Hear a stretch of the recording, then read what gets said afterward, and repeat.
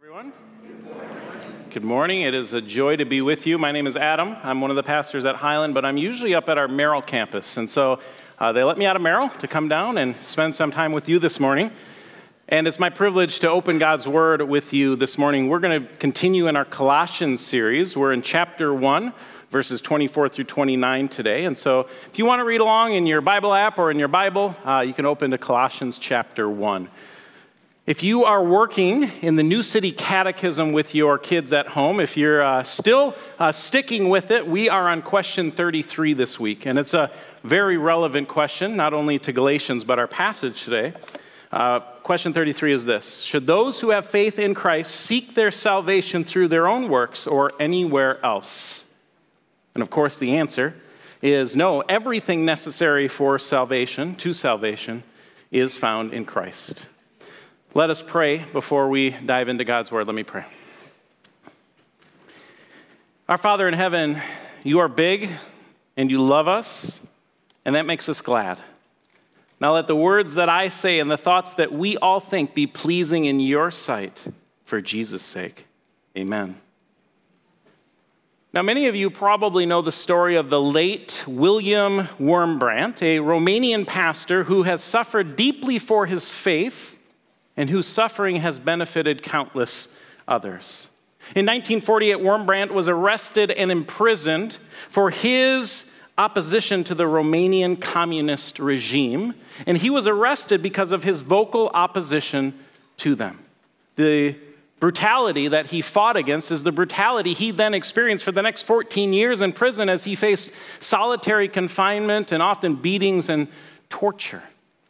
And yet through it all, Wurmbrand remained true to his faith. He preached the gospel, and his suffering in prison, it provided credibility to his gospel witness before others, and it also fortified other Christians who were in prison in their faith.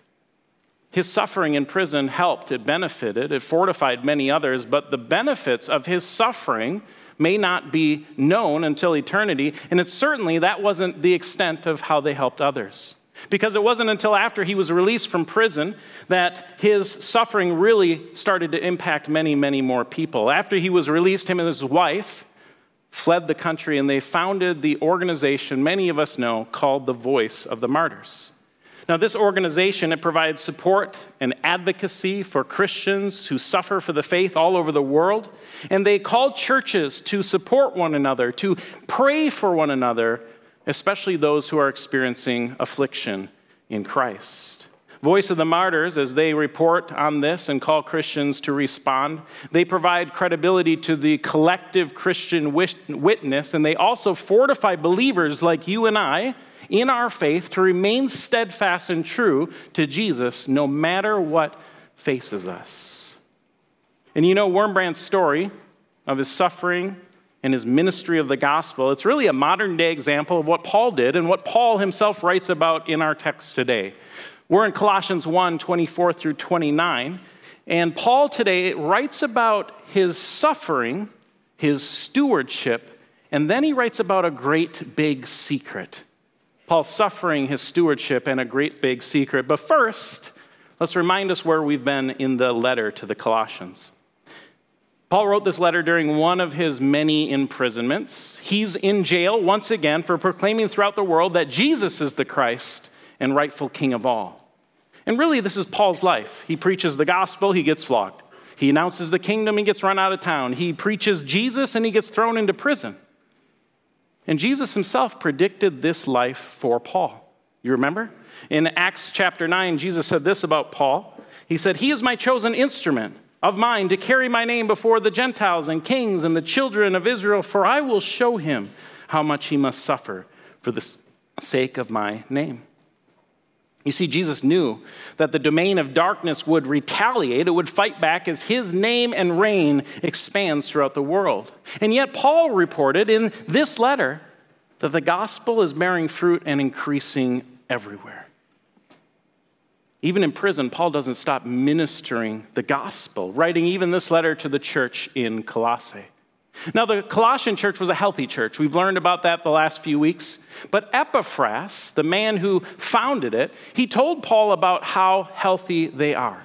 He told them about their deep allegiance to Jesus. He told them about their deep love for all the saints. And this prompted Paul to begin his letter with 2 prayers for the church in Colossae. The first prayer was a prayer of thanksgiving. He thanks God for their deep faith and their deep love for all the saints. And in the second prayer, he asks God to grow them in a knowledge so that they might persevere in a life worthy of the Lord. This is a healthy church, but Epaphras also told Paul about some false teachers in the city. You see, in Colossae, there were some false teachers who were teaching the Jesus plus gospel. That is, Jesus plus secret knowledge or Jesus plus Jewish culture. And so Paul writes this letter to fortify these Christians against any such false teaching. And it's why after his 2 prayers for them, he introduces and records the Christ hymn, a beautiful hymn about Jesus. And in the first verse, it's all about how Jesus is the author and king of creation. In the second verse, it's all about how Jesus is the author and king of new creation. Creation and new creation are all about him. Paul's message is loud and clear. It is Jesus plus nothing. He is the author. He is the king. Jesus is all they need. He is superior to others, and he's not only sufficient, he is supreme. Paul writes to fortify this healthy church against any heresy that would put something other than Jesus at the center of their allegiance. And so today we come to the part of the letter where Paul tells them a little bit more about himself and his ministry for their sake. Let me read Colossians 1:24 through 29.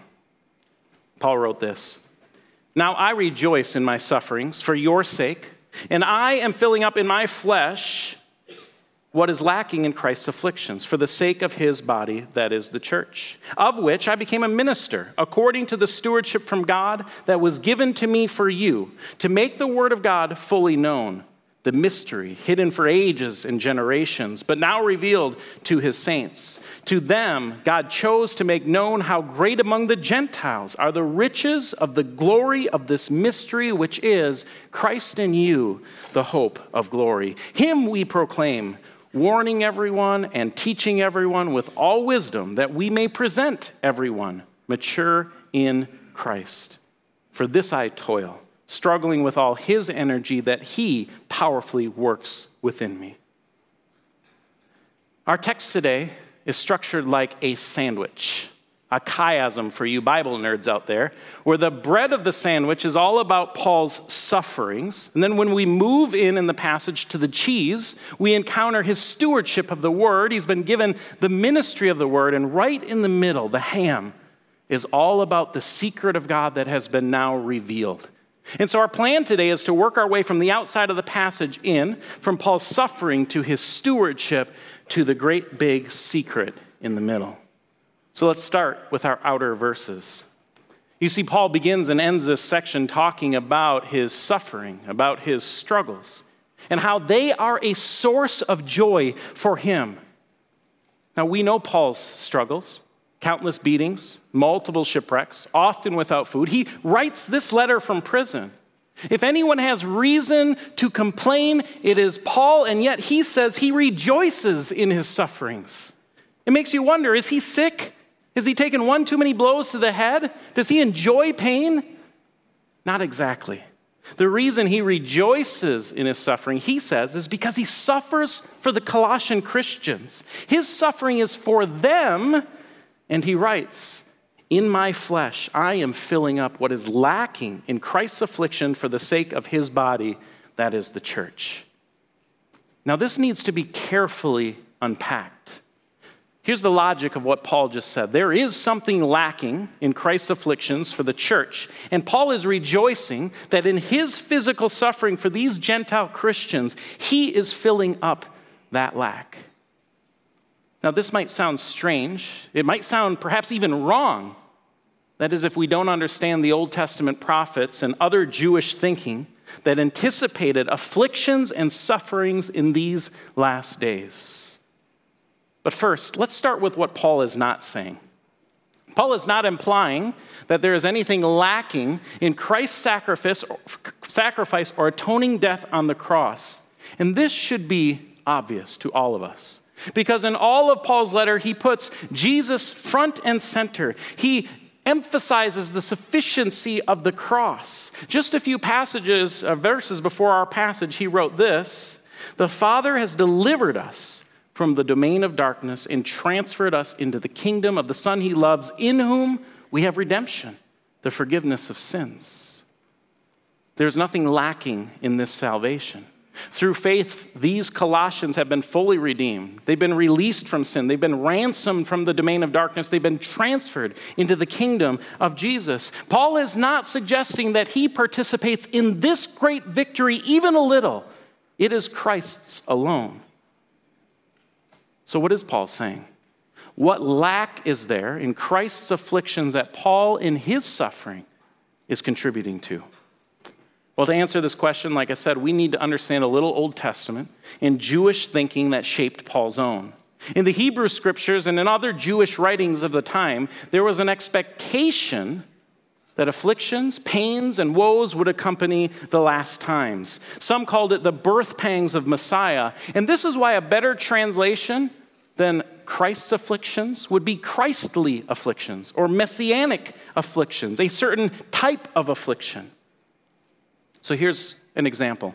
In Daniel chapter 7, in a vivid dream, Daniel sees beastly kingdoms. They're bringing chaos and injustice to the earth. One beastly king, he wages war against God's people, that is, until God himself comes. He carries out justice, and then all the kingdoms of the earth are given to the Son of Man and his people forever. See, throughout this chapter, the Son of Man figure, the promised Messiah, is so closely associated with the saints of God that together they suffer and together they reign. Another example of this is the suffering servant figure in the prophet Isaiah. Sometimes this title, suffering servant, is applied to Israel. Other times it's applied to the promised Messiah. And throughout the book of Isaiah, the identity of God's people are so closely associated with the promised Messiah that their identities all but merge.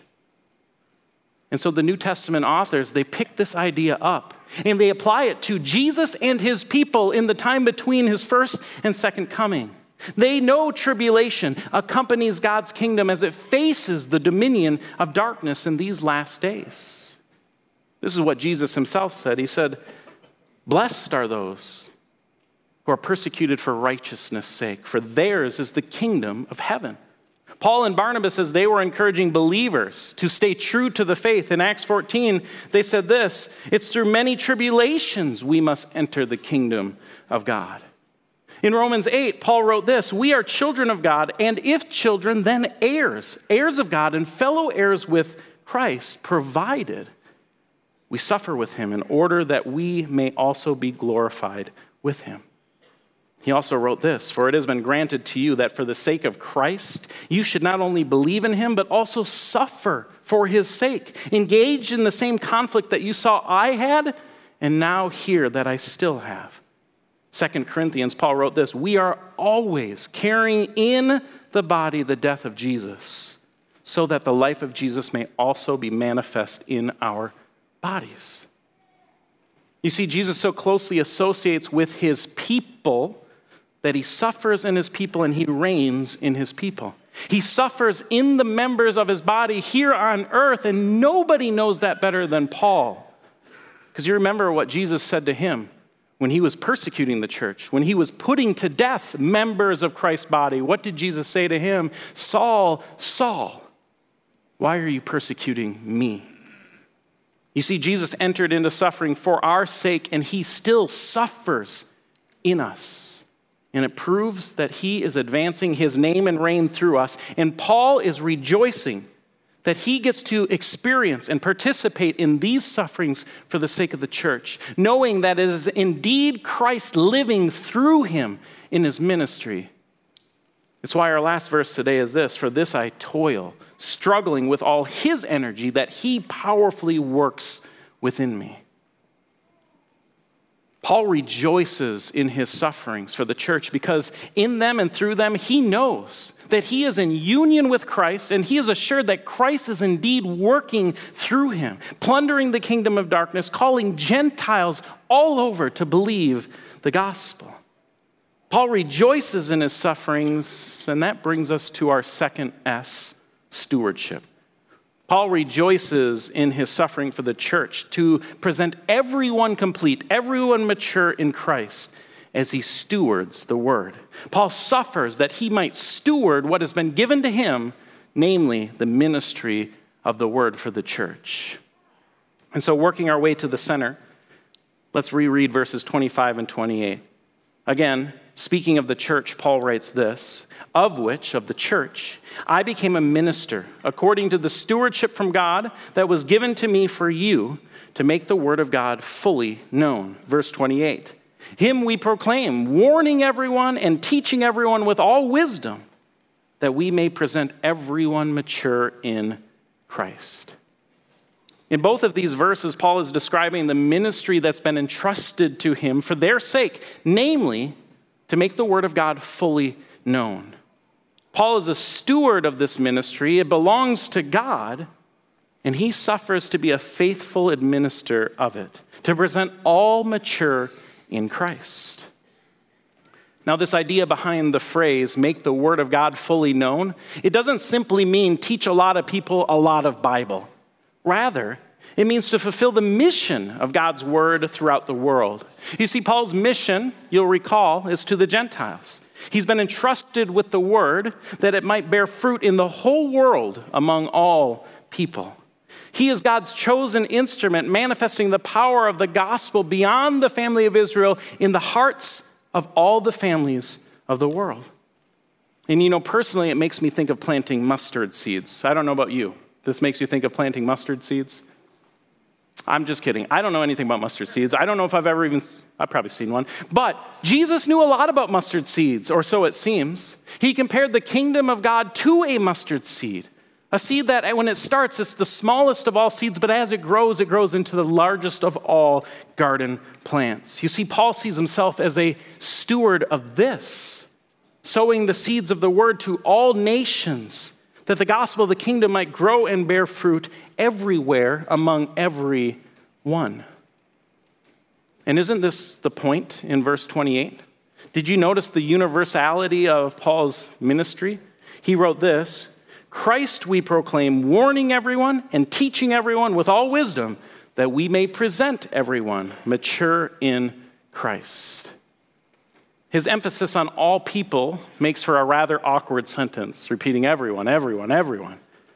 But it reveals the scope of the gospel and the scope of his calling and his ministry to present everyone, all Christ followers, mature in Christ. Let's take a moment to understand what it means to be mature in Christ. Now, some of our English translations, they'll say mature in Christ. Others will say perfect in Christ. The problem is perfect is too strong a word and mature is too weak a word. In context, this word doesn't mean moral perfection, nor does it imply some vague sense of moral progress of just being better than you were yesterday. Rather, this word means wholeness, completeness, fullness. Its opposite might be divided or partial or half-hearted. And so in his ministry, Paul struggles to present every believer fully devoted to Jesus. He toils to see believers undivided in their allegiance to Christ. The maturity for which he suffers is that all believers would take hold of, not with one hand, but with both hands, the redemption that is in Jesus. To be in Christ is a common phrase for Paul, and it means being fully united to Jesus because it is in union with Christ that all the blessings and benefits of God are available to his people. Now, one more thing to note in this section. Notice what Paul does to present all believers mature in Christ. He warns everyone and he teaches everyone. It's what we see in all his letters, is it not? He always puts Christ front and center, and then he warns and he teaches believers. Friends, have you ever thought about how the church is largely an educational institution?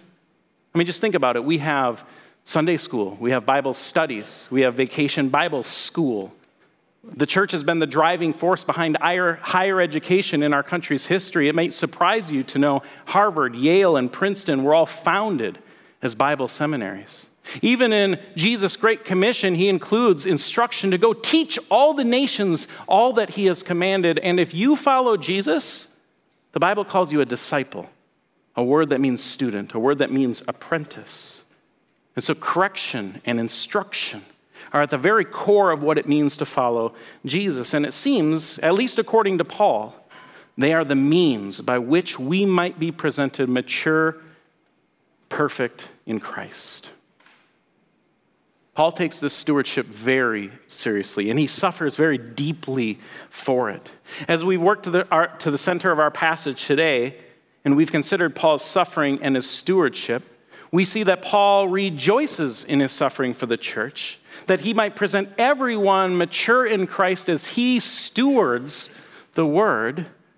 But what is the word? We've seen what it accomplishes. It manifests the gospel of the kingdom throughout the world. It makes believers mature in Christ. But what is the word? What is the contents of this message that Paul has been entrusted with? Well, here's all I'm going to tell you up front. It used to be a secret. It used to be a secret. Suffering, stewardship, lastly, the secret. Let me reread our center verses. Paul said his ministry was to make the word of God fully known, verse 26 and 7. The mystery, hidden for ages and generations, but now revealed to his saints. To them God chose to make known how great among the Gentiles are the riches of the glory of this mystery, which is Christ in you, the hope of glory. What is the mystery? It's Christ in you, the hope of glory. To whom has it been revealed? To God's saints, surprise, including Gentiles. When was this a secret? Well, for ages and generations, since eternity past. If it sounds like this is the climax of our passage today, if it sounds like it's talking about the climax of human history, then we've understood it correctly. Christ in you, the hope of glory, is the hidden plan of God since eternity, and it has now been revealed to God's saints, including Gentiles. We need to break this down. Mystery, that might sound like a strange word to use, but know that in the New Testament, the word mystery always means something like a truth hidden by God, a divine secret, something that would be impossible for us to know or discover unless God himself makes it known. And so the divine secret that's been hidden for ages, Paul says now, in the age of Christ, has been revealed. It is now an open secret. You see, the false teachers in Colossae, they were teaching the Colossians that you need secret revelation or you need secret knowledge in addition to Jesus. And Paul says, no way. Christ in you, the hope of glory, that's the great and grand mystery of God, the secret of God that's been hidden for ages and generations. And you all already know it because its glorious riches have been revealed in you. Now, the background of this mystery language is indeed Daniel chapter 2. When the Hebrew scriptures were translated into Greek, called the Septuagint, in the whole Old Testament, this word mystery was used only 9 times in translation. Once in Daniel 4 and 8 times in Daniel chapter 2. And so when we encounter this word mystery or secret in the New Testament, it should draw to our mind Daniel 2. Daniel, in this chapter, he reveals the meaning of King Nebuchadnezzar's dream. Here's what he says. He says, no wise men, enchanters, magicians, or astrologers can show to the king the mystery that the king has asked. But there is a God in heaven who reveals mysteries, and he has made known to King Nebuchadnezzar what will be in the latter days. Daniel goes on to explain the mystery of the king's dream, that after his kingdom, 3 others would come. But in those latter days, he says, the God of heaven will set up a kingdom that shall never be destroyed, nor shall the kingdom be left to another people. It shall break in pieces all these kingdoms and bring them to an end, and it shall stand forever. The idea that God has secrets, the idea that God has mysteries that only he can reveal largely comes from this chapter, Daniel 2. And the New Testament authors, Jesus himself even, pick up on this idea often in Scripture. Jesus himself said this, to you has been given the secret, the mystery of the kingdom of God, but for those outside, everything is in parables. Paul picks this idea up several times in his writings, and he always centers the heart of the mystery right on the person and work of Jesus. And so in Romans, he writes this, "Now to him who is able to strengthen you, according to my gospel and the preaching of Jesus Christ, according to the revelation of the mystery that was kept secret for long ages, but now has been disclosed." Or in Ephesians, he's speaking about preaching the unsearchable riches of Christ to the Gentiles. Paul says this, "It was to bring to light to everyone what is the plan of the mystery hidden for ages in God who created all things." To be sure, there are other mysteries, but this is the big one, and it's no longer a secret. And by speaking about his word, his message, the ministry that has been entrusted to him, by speaking about it in this way, Paul shows us that God's plan has been consistent and unchanging through the ages, and yet how it still ends up being a surprise in the end. There's continuity with the past, but there's a radical surprise in how it's all fulfilled. Partially revealed in the past, God promised to Abraham that it would be through his family, through his seed, through his offspring, that all the families of the world would be blessed. That redemption would indeed come through Israel and then through the royal line of David. But the great big surprise, now that the mystery has been fully revealed, is that this would all come to focus in and set on just one faithful Israelite. That the blessings and promises of God would come through one faithful Israelite through the life, death, and resurrection of the Jewish Messiah. And surprise number two, now that the secret has been fully revealed, that in Messiah both Jew and Gentile are included in the family of God. The body of Christ made up of Jew and Gentile is not plan B. It is the mystery of God hidden for ages and generations that has now been revealed to God's saints, including Gentiles. A multi-ethnic global family through which the Messiah reigns is the now open secret of God. And that should make us say, praise be to God. And Paul's shorthand for all of this is Christ in you, the hope of glory. The indwelling presence of Jesus by the power of the Spirit in Gentile believers is the mystery now made known. In the Old Covenant, Gentiles were excluded, but in the New Covenant era, alongside the remnant of believing Jews and on equal footing are Gentiles. And together, the riches of the glory of this mystery have been made known, and it is their hope. Jesus Christ living in them is the certainty that they will experience future glory together.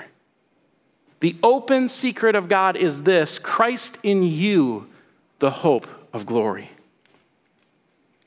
Now, through this passage, we've considered Paul's suffering, we've considered his stewardship, and we've considered the secret.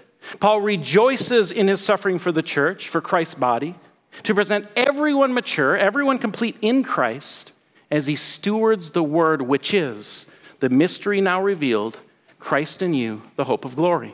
Paul rejoices in his suffering to present everyone mature in Christ by stewarding the word, which is the now open secret, Christ in you, the hope of glory. And so to conclude, I want us to consider a few responses that the Holy Spirit might desire from each one of us today. First, I want to start with the difficult one, the topic that brought Paul joy, but it's still a difficult one to talk about, the topic of suffering, specifically Christly suffering. Now, it might sound strange, but I think the Holy Spirit wants us here at Highland to suffer more for our faith. You heard all the passages I read earlier about entering the kingdom of God through tribulations, that we carry the death of Christ in us so that the life of Christ may be manifest in us, or that we will be glorified one day in Christ provided we suffer with him. You see, suffering like Jesus is not the exception for those who identify with Jesus. It is the expectation. It really shouldn't surprise us, since the church has been literally founded on the death of our Messiah. It shouldn't surprise us one bit that there'd be suffering in these last days if we understand what we're part of, what we've been called to. Because Jesus is on a mission in the world right now He's plundering the dominion of darkness. He's confronting injustice. He's trampling enemies underfoot. And he's calling many sons to glory. Jesus is doing this. Jesus is doing this through his people. And so with Paul, we all need to desire to say, for this I toil, struggling with all his energy that he powerfully works within me. You see, Jesus is advancing his name and reign through his saints. And we better believe that the domain of darkness will retaliate. We better believe that evil is going to fight back. I guess that is at least if we truly live for Christ and identify with him. Because to be sure, we can avoid afflictions. We can live comfortable lives. It's actually really easy. Just live a life that looks like the world. Blend in at work. Blend in at school, blend into American culture, and you won't experience tribulation. You won't suffer. You'll be welcomed. You'll be praised by the world. But that's like storing up treasure here on earth where moth and rust destroy and where thieves break in and steal. When we take seriously what we're a part of, when we take seriously what we've been called to, announcing Christ alone as Lord, denying the flesh to live in obedience, loving others sacrificially, even our enemies, to the point that it might kill us. If we take this seriously, it's going to hurt. We are going to suffer. If we take this seriously, we can be certain that we will participate in messianic, Christly afflictions. But if Christ's afflictions unleash the blessing of God to the nations, you better believe that God is more than capable of bringing about nothing less than new creation through our suffering.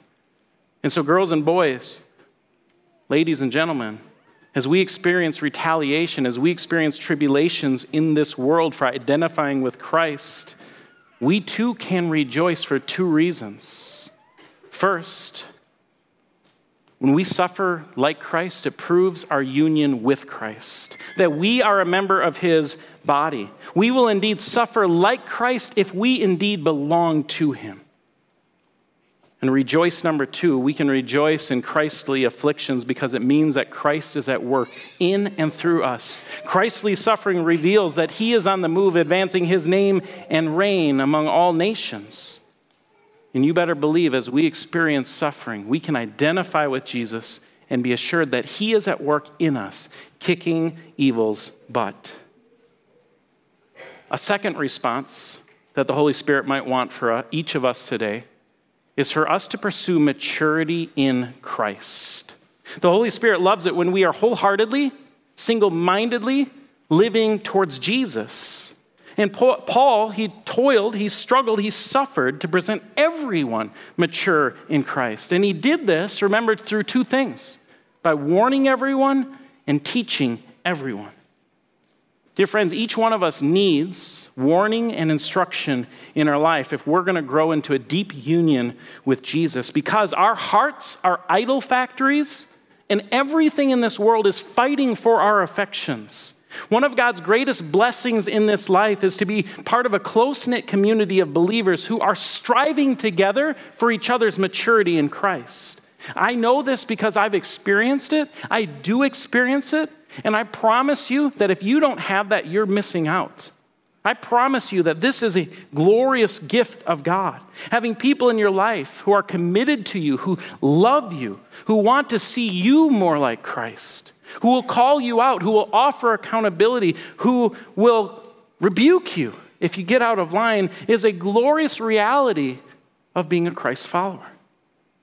Now, this might sound scary to be in such vulnerable relationships with others, but it's not scary. It's beautiful. Hundreds of people today here at Highland, hundreds of people are hearing this message. And we are a grace community. We have all been forgiven in impossible debt, and we must be those who offer this same kind of grace to others. And so to the person who is here today, who doesn't have close-knit, vulnerable, godly relationships, I commit to you today that when you seek out this type of community here at Highland, you will be met with love and patience and commitment when you seek out this type of love and community here. I assure you on behalf of every Christ follower here that you won't be kicked to the curb for the dirtiness inside of you, because we all have it. And it's why we need each other. We all need brothers and sisters who know us so well that they'll offer that encouragement we need when we struggle. They'll offer that rebuke or warning we need when we struggle, when we get out of line, and they love us way, way too much to keep silent.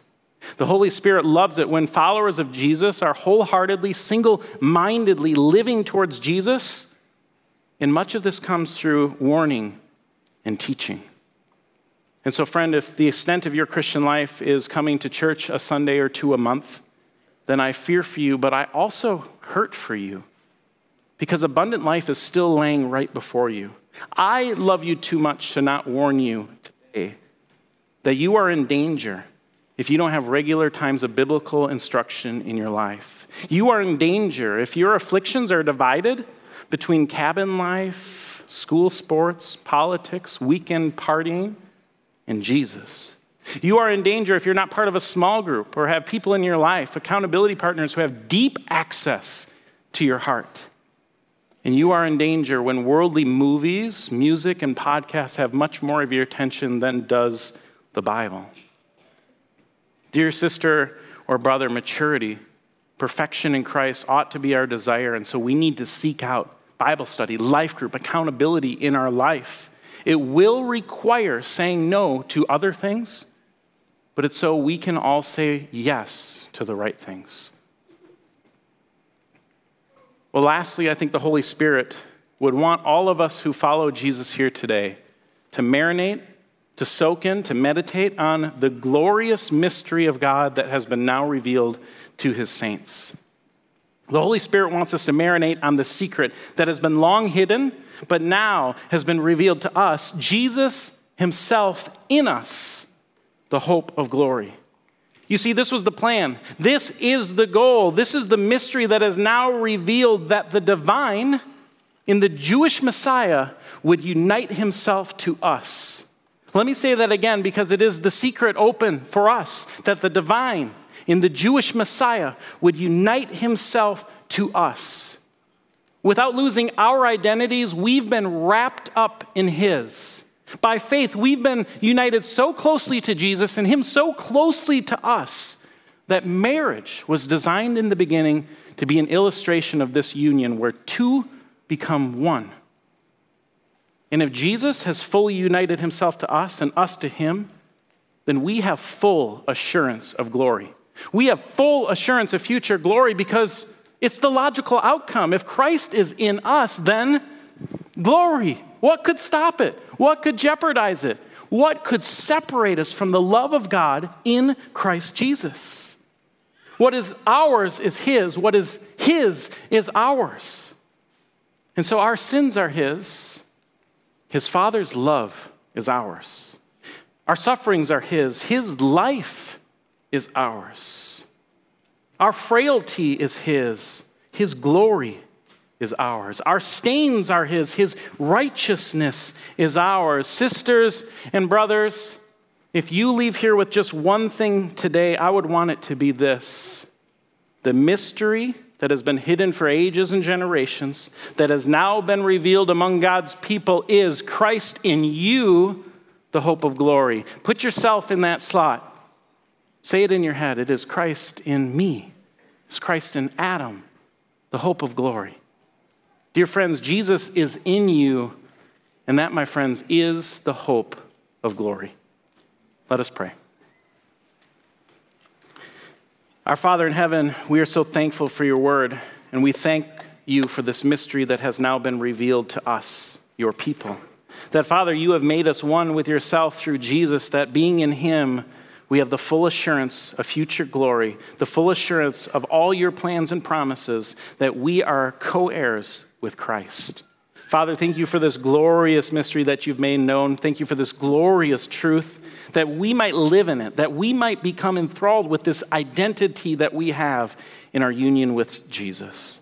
And so, Father, as we suffer for him, as we live for him, I pray that you would give us power by your Spirit to rejoice because of our union with him, that you are at work through us. And Father, I pray that for each of us, we'd seek out this union, that we would grow into maturity with our Savior. Father, give us all that we need, the people in our lives, the instruction, the warnings, that we might be presented with all your saints mature in Jesus at his appearing. Father, we love you and we thank you for this family that you've given us. It's in Jesus' name we pray. Amen.